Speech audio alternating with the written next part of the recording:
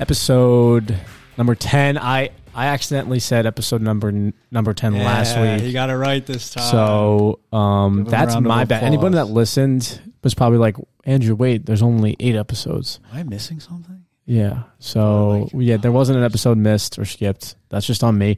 But Connor, how you doing? Welcome back. I'm doing good, man. Holy City Sound Off, number 10. Holy City Sound Off. It's been a busy week. I feel like we're always running around, but yeah, we're getting through it. We got a short week this week. We got a long weekend and a short week. Yep, and then it's a 3-day weekend for most, probably. 4-day for us. But 5-day for me. That's crazy. Week off. But yeah, here we are. Here we are. Sitting down to obviously discuss the Charleston Battery.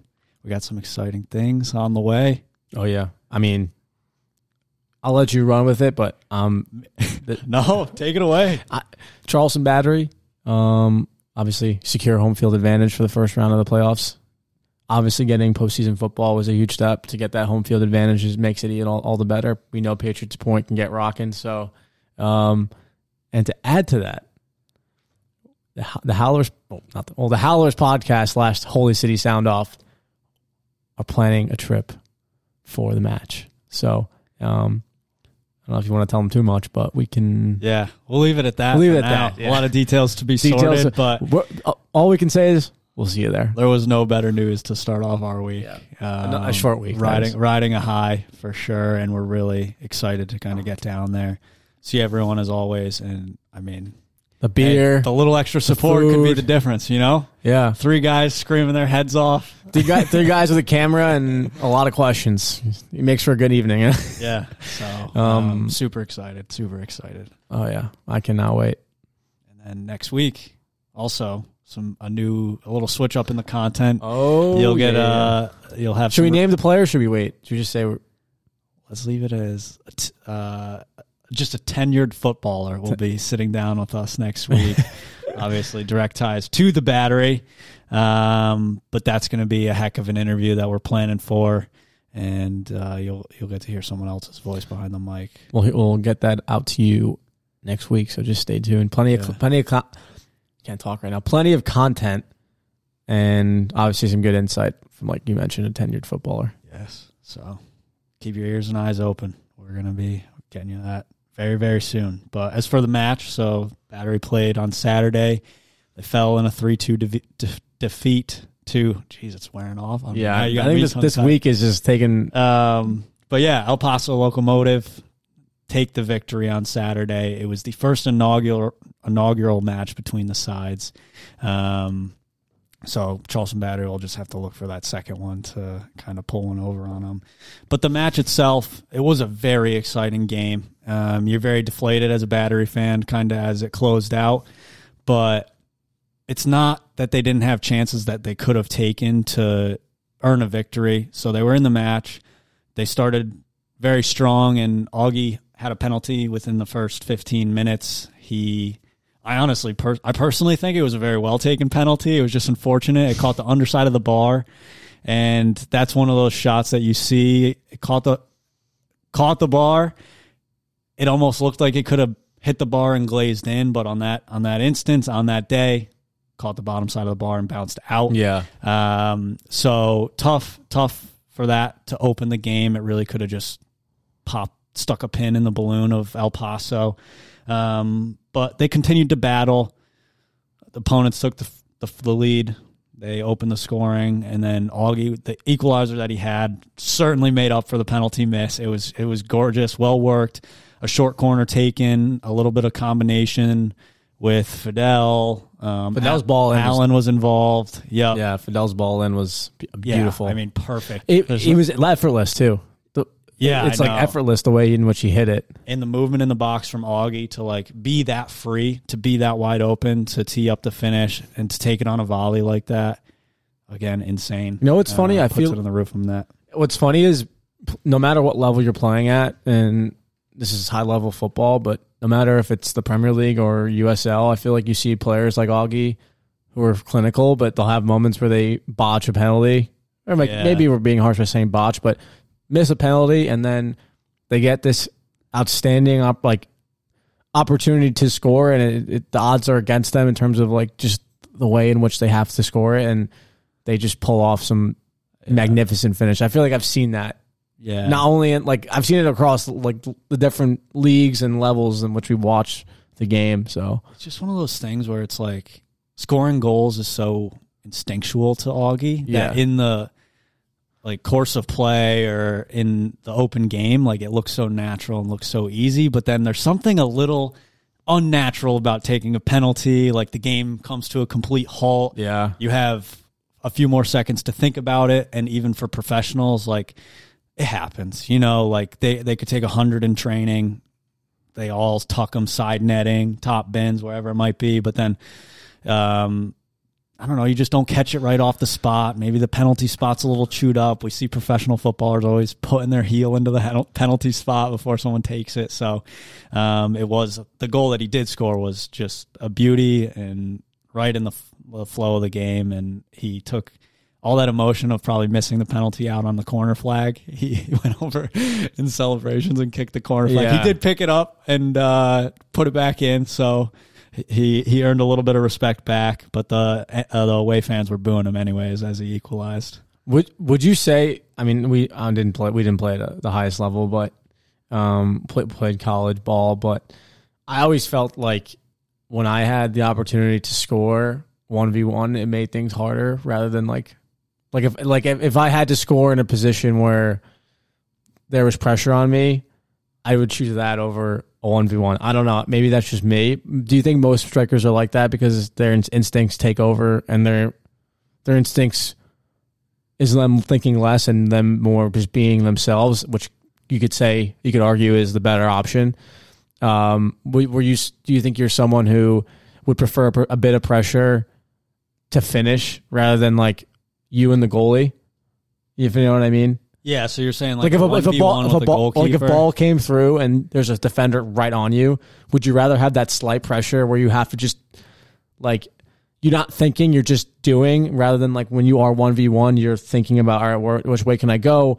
The goalkeeper's moving left, right, or just coming at you at pace. Saying. Like, would you prefer your instincts to your best of your ability to finish, or would you trust your decision making when you have to think more?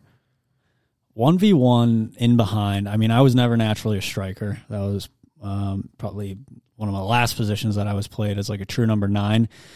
But being 1v1 in behind, it's something that looks so simple, but when you're facing a very good goalkeeper that knows how to close angles quickly, get very big, it becomes a tall order when you're all alone to tuck a goal away.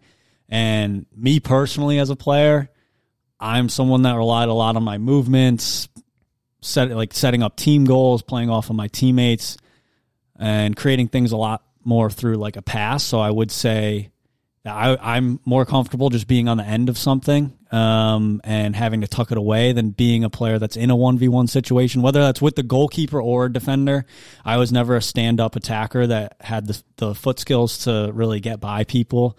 It was more, I don't know, hard-nosed with pace, take good touches around, but always kind of open up the match with passes and getting those moments and taking my chances in just like the course of play. So I guess that's how I naturally would finish and where I'm more comfortable as opposed to those 1v goalkeeper situations. I guess the same could be said about even players that can play balls through and are creative, that maybe they like a bit of pressure to, because sometimes when like I said, I think when you're thinking more, you're doing less than what you do. Yeah, when you have those moments to think. It's like second guess, rather the players that are under pressure, they make those diagonal balls across the field, or those slice balls through, or those flicks like with slight pressure on them. Like, it's weird how like the psyche takes over in moments when like it should be easy. And like really good players, especially at the USL Championship level, like the game slows down a lot in those moments for them, I think. Yeah. Like we probably noticed the very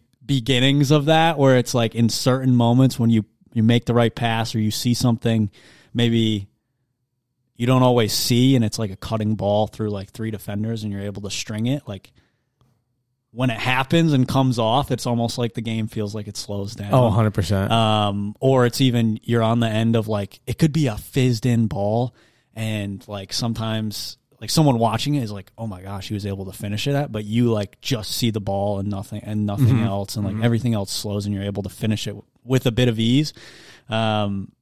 So it's this cool thing that happens. If you're not a player of the game, it's certainly something to admire. And with professionals like Augie, like Fidel, like that's what helps them make it look so simple. Yeah, no, 100%. That's where the game that's where the levels completely just go from here to just up here. Exactly. The game's always kind of slow for them in those moments. Mm-hmm. It's weird. But yeah, then bringing things back to the match. So 1-1 going into the half. Good resurgence for Battery to get that back. And then as the half wore on, they were able to go up 2-1. Ikaza tucked a tidy finish away on the far post. Did the baseball swing? Came through. Yeah, I saw him coming in for the swing, and I was like, oh, is he going to go JWP with a little bit of a golf swing? But he kept it high, went for the baseball swing. El Paso played a minor league baseball stadium. Yeah, so. There was another club that put up like a reel or a TikTok that was making fun of playing in a baseball There's stadium. like 4 teams, I think, in the USL that play in a baseball minor league. Maybe more than that. I will say, though, at least they covered up the dirt. Like, they do. You know, Rowdy's stadium was a baseball stadium. Yeah, that's why all the stands like sit in that shape. They do, yeah. And I mean, they've made the most of it with how it's set up. I think it looked cool. I think it looked sick. Yeah, but I mean, as you watch the game, like the El Paso game, it's so weird having like the benches just in the middle of like this field. So like, and then there's just a random billboard. I'd imagine it's still a good atmosphere in those minor league stadiums because they are so like, they're just cool. Like we went to Dunkin' Donuts Stadium in Hartford for that baseball game, and best minor league parks in the country. And it's set, but like there's some cool, like there's some ones like that. But and I mean they were able to do cool things that other stadiums, soccer specific, don't have the luxury to do in the USL. It was like when a goal is scored, they're able to like lights go out and then they flash the lights. So that's cool. That adds to the atmosphere. I think Huntsville's also in the MLS Next Pro is like a take on a. Like I think it stems from like a minor league baseball team.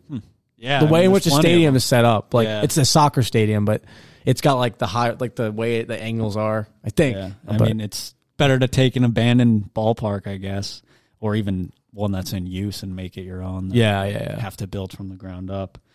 But yeah, so Battery take the lead. They're up 2-1, and then around the 76th minute is when they started. 72nd, Ben Pierman stated it in his post-match. They fell flat, and that's something that's been an ongoing issue. It's plagued them for the last 2 matches, and they let the team back in. Credit to El Paso. They took their chances. They made it difficult. They're fighting for a playoff spot, so they came with everything they had, and they walk away with a 3-2 victory. And that was kind of the match, done and dusted. Unfortunate not to get any points on the road, but it is not an easy match to just go and win casually against a team fighting for a playoff spot. But on the front of Coach Pierman's comments, just with the struggles as of late in the last 2 matches to be able to close out games when you have a lead and giving the other team momentum to kind of fight and claw their way back in. I mean, we're not credited coaches by any means, but what are some things? We have our takes in the game. Yeah. What are some things that you think are messages of like advice to players, or just like things that would help them carry the momentum through the remainder game, or little tweaks and switches that you would maybe consider to help them see out these results as the playoffs near? I don't think it's anything different than what Pierman stands by. I think his team is disciplined, and I think they need to resort back to being disciplined. And like anything, you need to understand that the thing that you don't want to do in the moment where you have to do it, that's what you need to fix, because that's what they're checking. They're checking out. He talks about emotion a lot, Ben Pierman, and letting your emotions take over. And those are like individual moments. So whether it's possession of the ball or you're marking or letting players, like your emotion of like, I'm backtracking. I'm gassed. It's the 77th minute. Like I don't like those things that your body is telling you not to do, but your brain knows it can do it. It's just the kind of battle that you see. I think you need to remember that your team isn't anything until like you're getting results. It's kind of like never satisfied mentality. And I think we're kind of seeing a little bit of that with the Battery, is that they're maybe a bit satisfied that they have the playoff spot.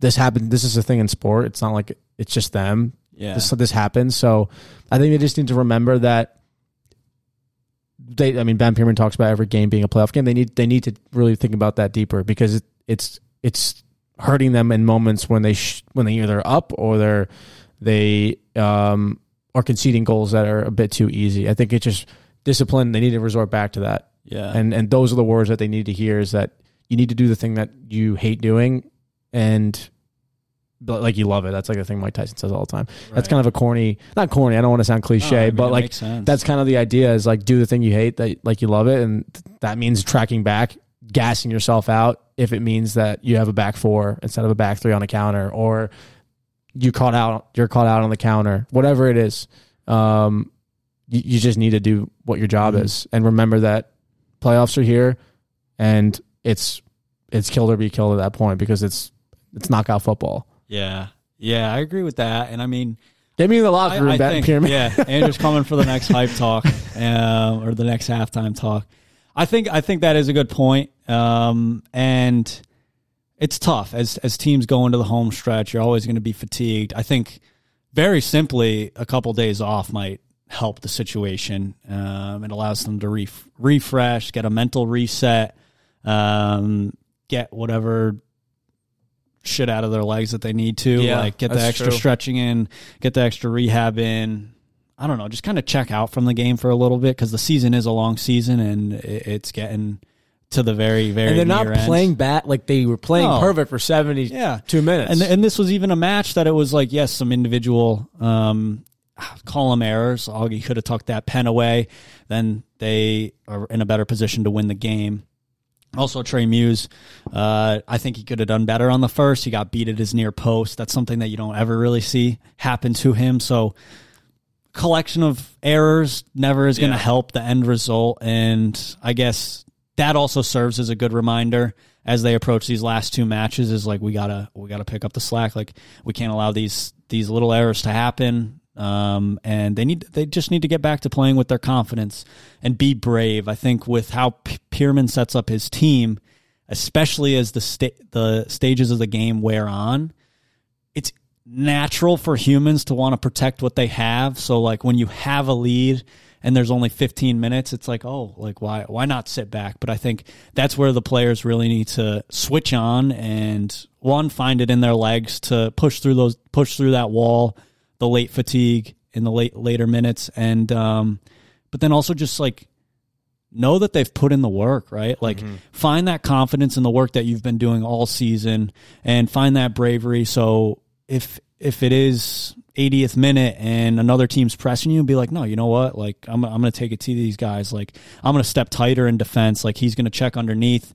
I'm going to step with him, as opposed to just let him make a free run underneath our back line, so then he can open it up on a through ball over the top or something like that. Like I'm going to step with him. I'm going to know that I'm not going to get beat, and that's just, my job is done at that point. Or maybe it's even a late stage attack. It's like, oh, let me have the confidence to know that my teammates are going to pick up my slack. If I make that striding run forward, maybe we go get that third goal and it seals it. I'm going to make that run, and my teammates will have my back. They'll slide in. They'll adjust as needed, and then we'll have a lot less to worry about if we take that 3-1 lead. So just those little things, and I mean, they've done it all season. Like they're good at it. They're a top team in the USL Championship. We've seen them dominate games. We've seen them completely. I think it was Pittsburgh, one of the games when that was like a really good win they had. And they bossed Pittsburgh. They just looked like the better, like they were home. I think that was the game they were home. Just remembering those moments, and that, like you said, be confident in the decisions that you're making, right? And don't be unsure. Yeah, because like it's agonizing, and this is not to overanalyze. This is just in like the grand scheme of sport. Like, if you're a basketball team or you're watching your team, an NBA team in like game 6 and like you see them come out and they have a 3-1 lead and they just like, it's almost like they're not playing with the same like go get it mentality. They're kind of playing conservative, or you're a football team and all you're doing is running the ball. Like you have a 10-point lead in the fourth quarter and you just run the ball, and the other team's creeping up, points are coming back. Like it's really easy to just be like, you know what, we're going to pack it in. We're going to play the conservative route and hope for the best. But as soon as that team against you gets a little bit of momentum and you're kind of in that conservative mindset, that's where you really get punished. So basically just play a video of David Goggins going, not done yet. Yeah. Not done yet. Get off the podcast. Put it on the, get back in the mental. Put it on the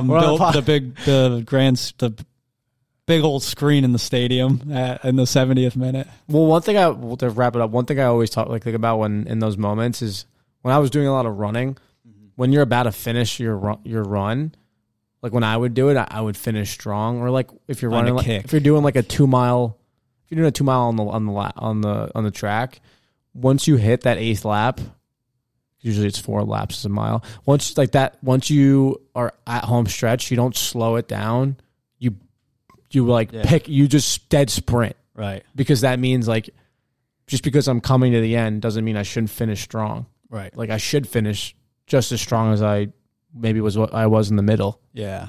Because it's all about levels. This team is certainly more than capable. Like we said, they've been doing it all season. Yeah, they're not running 2 miles. The guy. They're doing a lot more than that. And Pierman's the guy to get them back on track very quickly, kind of snap his fingers, be like, boys, let's go. He's got them that well drilled that they'll be able to do that, and I don't really have any fears heading into the postseason. 100%. And there's still 2 home matches left, so that's going to offer a world of Let's lift. get those 3 points, boys. Yeah. Come on. Yeah, and then, it was Trey Muse's 100th appearance, and then another little accolade is that the USL Championship has hit the 2 million mark for the number of fans that have attended games. So it's a big number, right? In my head, I'm like, damn, that's impressive. That's a lot of people. I think that's a lot of people, and then they're growing. Like, that's a growing number. So take that, MLS. No, I'm kidding. That's awesome to hear. I think you can tell the Battery games more filled. They get people in the seats. I think they make the games and they make the evening an event, and we know that. We know that from even Hartford. If it wasn't raining, I'm sure it would have been more of an event than do a really good job than it was laid out. Even Loudon did a good job of making it like a fun environment. And same with the Battery. So we've seen Pittsburgh Riverhound Stadium from on TV. Like all these stadiums are doing what they can to make it the most. The number one thing you want to do on a Saturday night is go to a USL game, and that's putting people there. So yeah, I think it speaks volumes to the growth of the game. Yeah, agreed. And the USL. So. Now we'll move into our Mark Squared segment. So there were 2 Marks playing on the pitch that day, one for the Battery and one for El Paso. Shout out X marks the spot. Yeah. Plug. But yeah, Mark Segbergs, he made his Charleston Battery debut. He got the start and just looks like a great signing. Plain and simple. He's a strong player on the ball, doesn't turn the ball over. He connects his passes, and he's someone that can kind of just control the tempo of a game. So it looks like a sure thing signing, and it was really good to see him out there. He settled in with no issues. Looks very confident. And he was a top player for Miami, so he was like their main starter. So love plucking. Mark Squared. Who's number 2 on this Mark list? Mark Navarro. He's the right back for El Paso, and this is just someone. It's an interesting player. He has a career behind him that will definitely turn some heads in the USL Championship. The experience that he brings. So Mark Navarro, he's a right back. He can play a little bit of center back, but is known to play right back. And he played on Saturday. He has experience in the Premier League with Watford. And he also played with 2 La Liga teams. So Espanyol is one of them, and Legantes is the other. He was on loan to Legantes from Watford.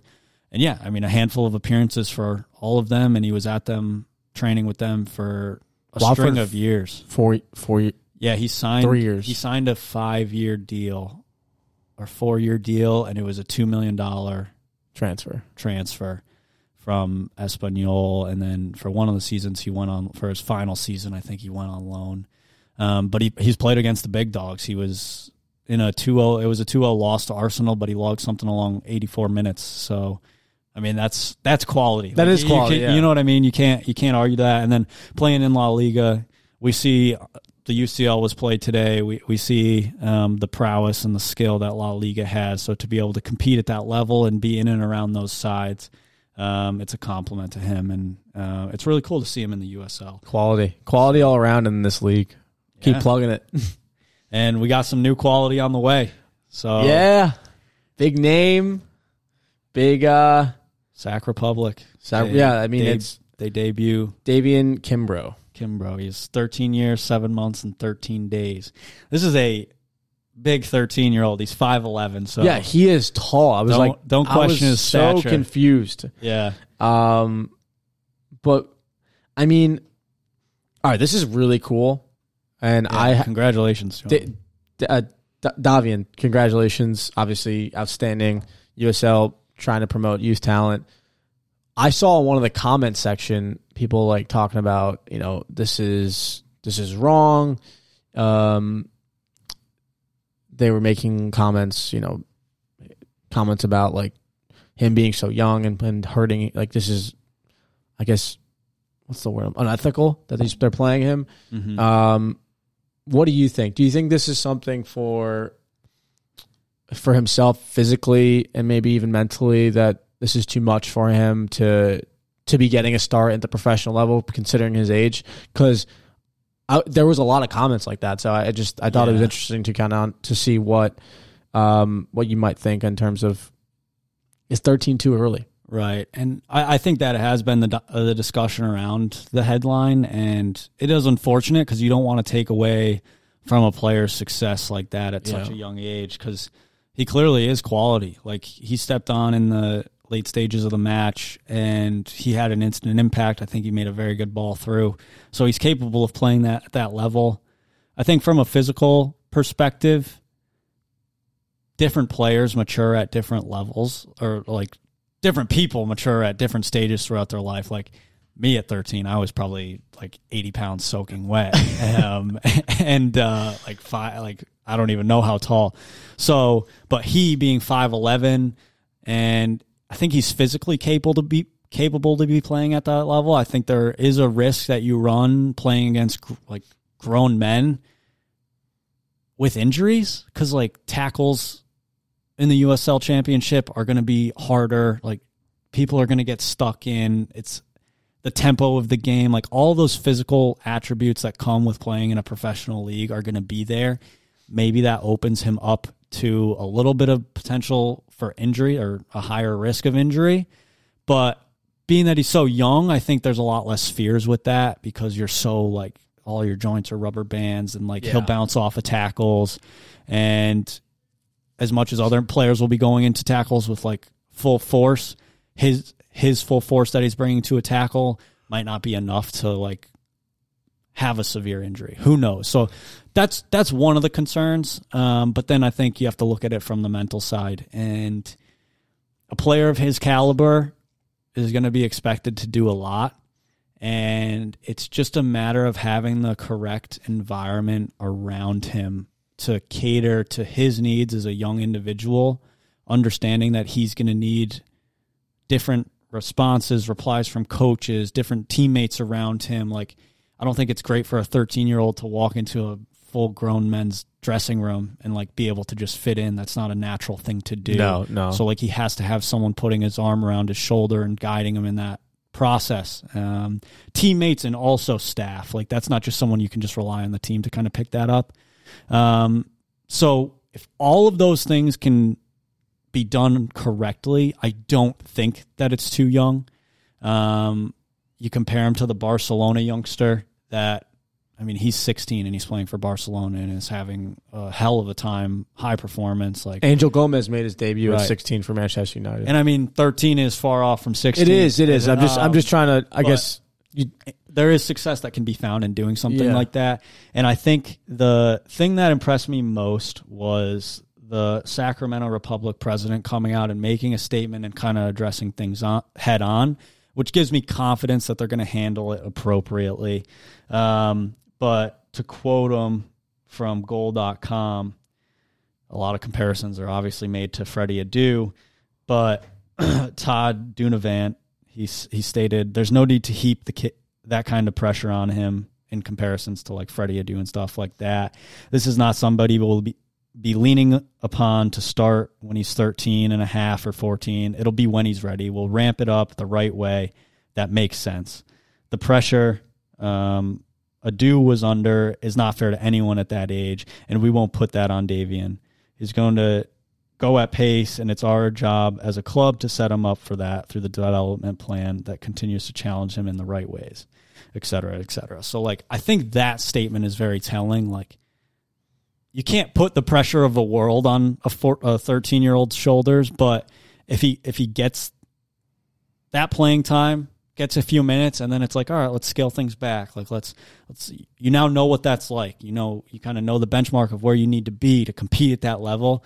Now let's like take you back under our wing and guide you on the right path. So I think the statement from the president says a lot, but I'm also curious to get your thoughts. No, I agree. I think it is a risk, and I think it's all about how you handle it internally.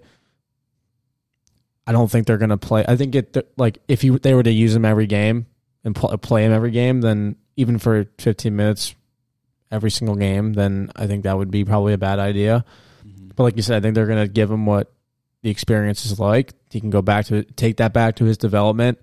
And I think the USL, I think what we've seen from USL clubs is doing a really, really good job of, from what I've seen of like their transfers that they handle for players being developed and going to Europe, that they really care about the development piece.